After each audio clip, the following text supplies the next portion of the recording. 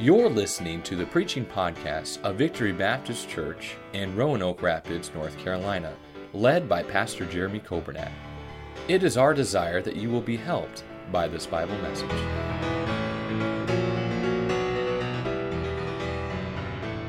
Psalm 118. Brother Dan mentioned this verse, and this is exactly what I'd like to talk about for a few minutes. Psalm 118. The Bible says in verse number 22, "The stone which the builders refused or rejected is become the headstone of the corner." That verse is quoted in Matthew. It's quoted in Mark, it's quoted in Luke, and it is also quoted in the book of Acts. The stone which the builders refused has become the headstone of the corner. Verse 23, "This is the Lord's doing. It is marvelous in our eyes. This is the day which the Lord hath made. We will rejoice and be glad in it." I'd like to speak for a few moments this evening to our church family and to these dear folks who've come from Cornerstone Christian School, and I'd like to make it very clear that everything good that has taken place is all because of God. The title of my message tonight is simply this: God did this. Have you ever seen a project, or have you ever seen a mess, and immediately you knew who did it? In our house, there are certain things that only certain of our children could have done. And you don't even have to be there. You don't have to be a witness. You just have to come in and see the result and say, "I know who did this." Well, now we have not only our children, but now we have a pet. And there are some things that our dog can do that we know exactly who did that because it's a disaster. Can I tell you, there's a lot of things in my life that I've done that when it got done, I thought, that was a royal mess. It didn't work out like I thought. Didn't work out like I planned. If I would have tried, I couldn't have done a worse job than the way it ended up because I made a mess or I messed something up. Can I tell you, God has never made a mess. God has never had a mistake. God has never left a disaster. God always has a way of turning a mess that we make into a miracle. God has a way of finishing what He starts. And the Bible says that this is the Lord's doing, and it is marvelous in our eyes. Lord, I pray that You'd help us these next few moments. Would You speak to our hearts? And may we be helped, and may we be blessed, and may we be encouraged by the time we look at Your Word. In Jesus' name we pray. Amen. Number one, I want to draw your attention to the Cornerstone. Of course, that was the name for 25 years, Cornerstone Christian School. You know, the Scripture makes it very clear that the cornerstone is none other than Jesus Christ. He is the chief of the corner. He is the head of the corner. He is the forefront. He is the beginning. He is the lead. He is number one. When Solomon was constructing the temple in Israel, they did not allow the construction on site to have any noise during the building. So because of that, all of the stones, they had to be hewn out in a different location, and all of those stones had to be transported to the spot where the temple would be built. I was reading, it's been probably a month or more ago now, but I was reading that there is still, if you go to the Temple Mount, there is still some of the original structure of the temple that is still in place to this day. Now, some parts have been destroyed and some parts have been rebuilt throughout the centuries. But there is still a portion of that temple wall that is intact from Solomon's temple. There is one stone that is by itself estimated to be 500 tons. And that stone was hewn out at a distant location in a quarry. That stone was transported to the Temple Mount up that hill, and that stone was set in place. It's amazing if you will Google it. It's amazing. You can see some pictures of that stone. It's massive. It's beautiful. It's a work of art. But you know what's amazing? None of those stones mattered at all if you did not have the cornerstone. If you didn't have the cornerstone that brought everything together. If you did not have the right foundation, if you did not have the right level, if you did not have the right plans, then all those stones would be a jumbled mess without the cornerstone. Well, what does a cornerstone do? It brings two sides together. And Jesus brought together the Old Testament and the New Testament. Jesus brought together the Jews and the Gentiles, and He provided a way of salvation. And there is no other cornerstone apart from Jesus Christ. He is tried. Isaiah 28, behold, I lay in Zion for a foundation stone, a tried stone, a precious cornerstone, a sure foundation. The problem is, in the book of Acts, the Bible says that the stone was set at naught. The stone that was supposed to be the most important was cast aside. You see, the children of Israel had Jesus Christ. They had the Messiah. They had the Son of God in their midst. And He came unto His own, and His own received Him not.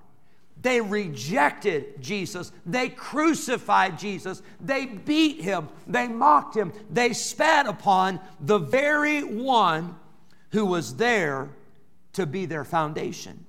Ephesians 2, the Bible says, and are built upon the foundation of the apostles and prophets, but Jesus Christ Himself being the chief cornerstone, in whom all the building fitly framed together groweth unto an holy temple in the Lord, in whom ye also are builded together for an habitation of God through the Spirit.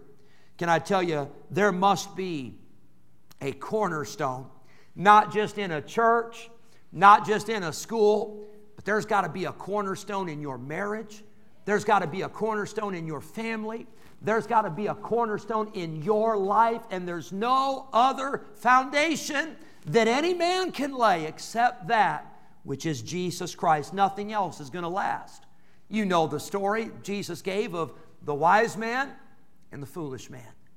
And the only difference, the only thing that set them apart was that the wise man built his house upon a rock. The foolish man built his house upon the sand. I want to ask you this evening, is Jesus your cornerstone?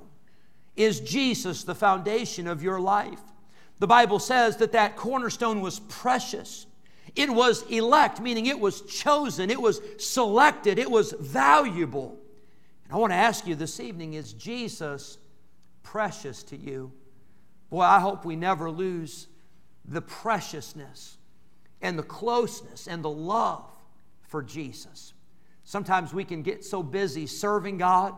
We can get so busy in a ministry and doing good things and teaching a Sunday school class and singing in a choir and raising a family and going to work and coming home. We can do so many things that we can lose the preciousness of our Savior. Number one, we see the cornerstone. Number two, quickly, we see the construction.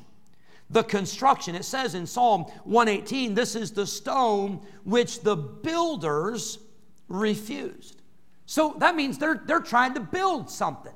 They're trying to put something together. They're in the process of construction. Now, can I tell you, first of all, construction will drive you up a wall and back down the other side. It always costs more than you think it's going to cost. It always takes longer than you think it's going to take. And there's always a whole lot of issues and problems that come up in the meantime. And so for whatever reason, the builders, they're so worried about all the other parts of the building that the Bible says they rejected. They refused the cornerstone. Can I tell you, there's construction going on every day in our lives. We are building our lives. We are building our testimonies. We are building our homes, and we are building our marriages, and our lives must be built upon Jesus Christ. say, well, I've got Jesus, so I'm going to heaven, so I don't have to do anything else. You're right. You don't have to do anything else to go to heaven. If you've trusted Jesus, you're saved. You're born again. But God didn't want you just to get saved and sit and do nothing. God wanted us to get saved, and then God wanted us to live for Him and serve Him and glorify Him in our construction. Number one, there must be a cornerstone. That's Jesus. Number two, there must be construction. Our lives must be built not in addition to Jesus, not in place of Jesus, but our lives must be built upon Jesus. Everything we do should be upon the foundation of Jesus. But number three, I see the completion. The Bible says in verse number 23, it says, "This is the Lord's doing, and it is marvelous in our eyes." That's a wonderful feeling, isn't it, when you finally finish the building. You get to move in. Whether it's a church building, or it's an office building, or it's your home. As a matter of fact, even if it's a shed or garage, that's always a good feeling. Just to get something done, it's completed. But can I tell you, when this building, when this temple was completed, the Bible says, this is the Lord's doing. It wasn't ours. I use, for example, I use Cornerstone Christian School and the transition and how God allowed us to be able to take over. And that word probably is not the right word. I like the thing we talked about, the baton, the exchange of a baton. I think that's a good way to put it. But can I tell you, when that baton was passed, we had to look back and say, we didn't do that. We didn't orchestrate that. We didn't try to figure all that out. We didn't push to make this happen. We didn't pull strings to make this happen. God did it. This is the Lord's doing. God did this. That's our only explanation.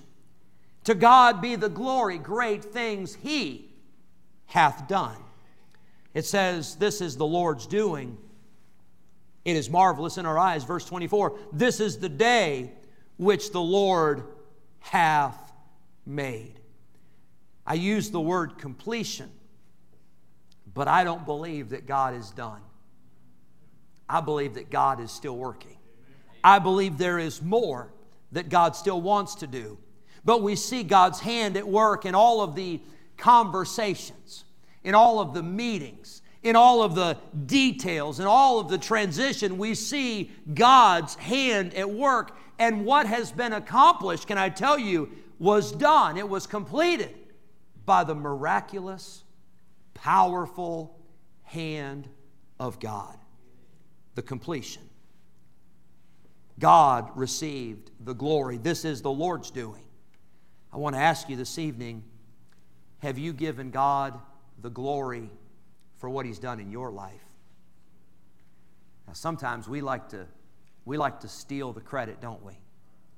Or maybe we don't steal it, but we try to work out a deal with God. Say, God, I tell you what, how about if this is a 50-50 thing? You take 50% of the credit and I'll take the other 50%. You know, it's a team effort. Can I tell you, God doesn't share His glory with anyone. It all belongs to Him. And I want to be quick to give God the glory for everything He's done in my life, for everything He's done for my wife and I, and for our family, and for this church, and for our school, and for the ministries that God, it's all because of God. We see the completion. But then lastly, you say, well, what comes after the completion? I thought it was done. No, it's not over yet, because notice number 4, there's a celebration. It says, this is the Lord's doing, and it is marvelous in our eyes. That word marvelous, it means wonderful, extraordinary. We just have to stand back and say, wow. Now, I'll say this. We look around our creation and we see the beauty of God's handiwork in creation. You see the sun and the moon and the stars. And if you've ever traveled, if you've ever been to the Grand Canyon, pictures don't do it justice. Videos and drones don't do it justice. But when you stand there, you can't describe it. It's unbelievable. And you see the beauty of the mountains, and you see the beauty of the lakes and the rivers, and you see the beauty of the fields, and you see the paintings that God puts in the sky, and it is marvelous. And I got news for you. We're living in a sin-cursed world. And this world is nothing compared to what heaven's going to be like when we're in a perfect place. But we see that God's work is marvelous.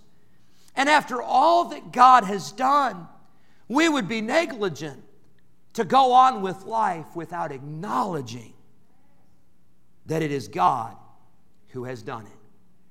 I told Brother Dan and Miss Kelly so many times this fall, and I think we had to twist some arms because some of the board members were like, no, we don't want you to honor us. And I understand all that, and I appreciate that. But I felt like we would be negligent to not have a service like this and to do our best to say thank you. But I want to say this. We're not just celebrating a Christian school. We're not just celebrating a ministry. But we're celebrating what God has done in our lives.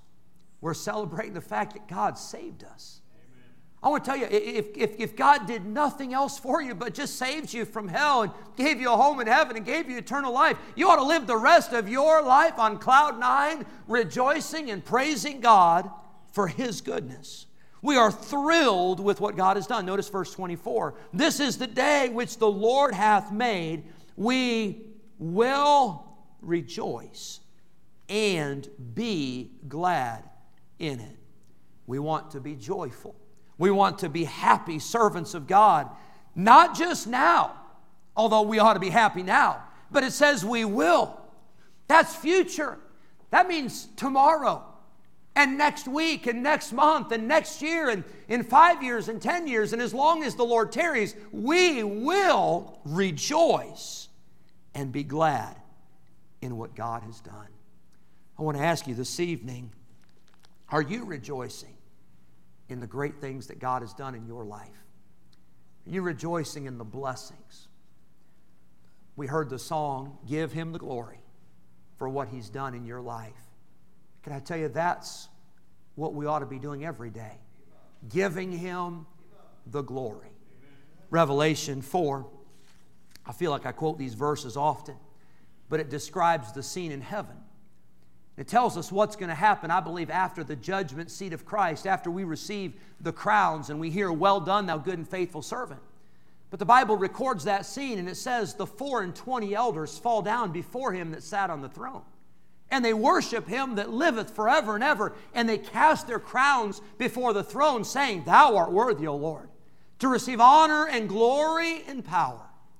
For Thou hast created all things, and for Thy pleasure they are and were created. Friend, we're here today. We're here in this life to give glory to God. Amen. And we will rejoice and be glad in it.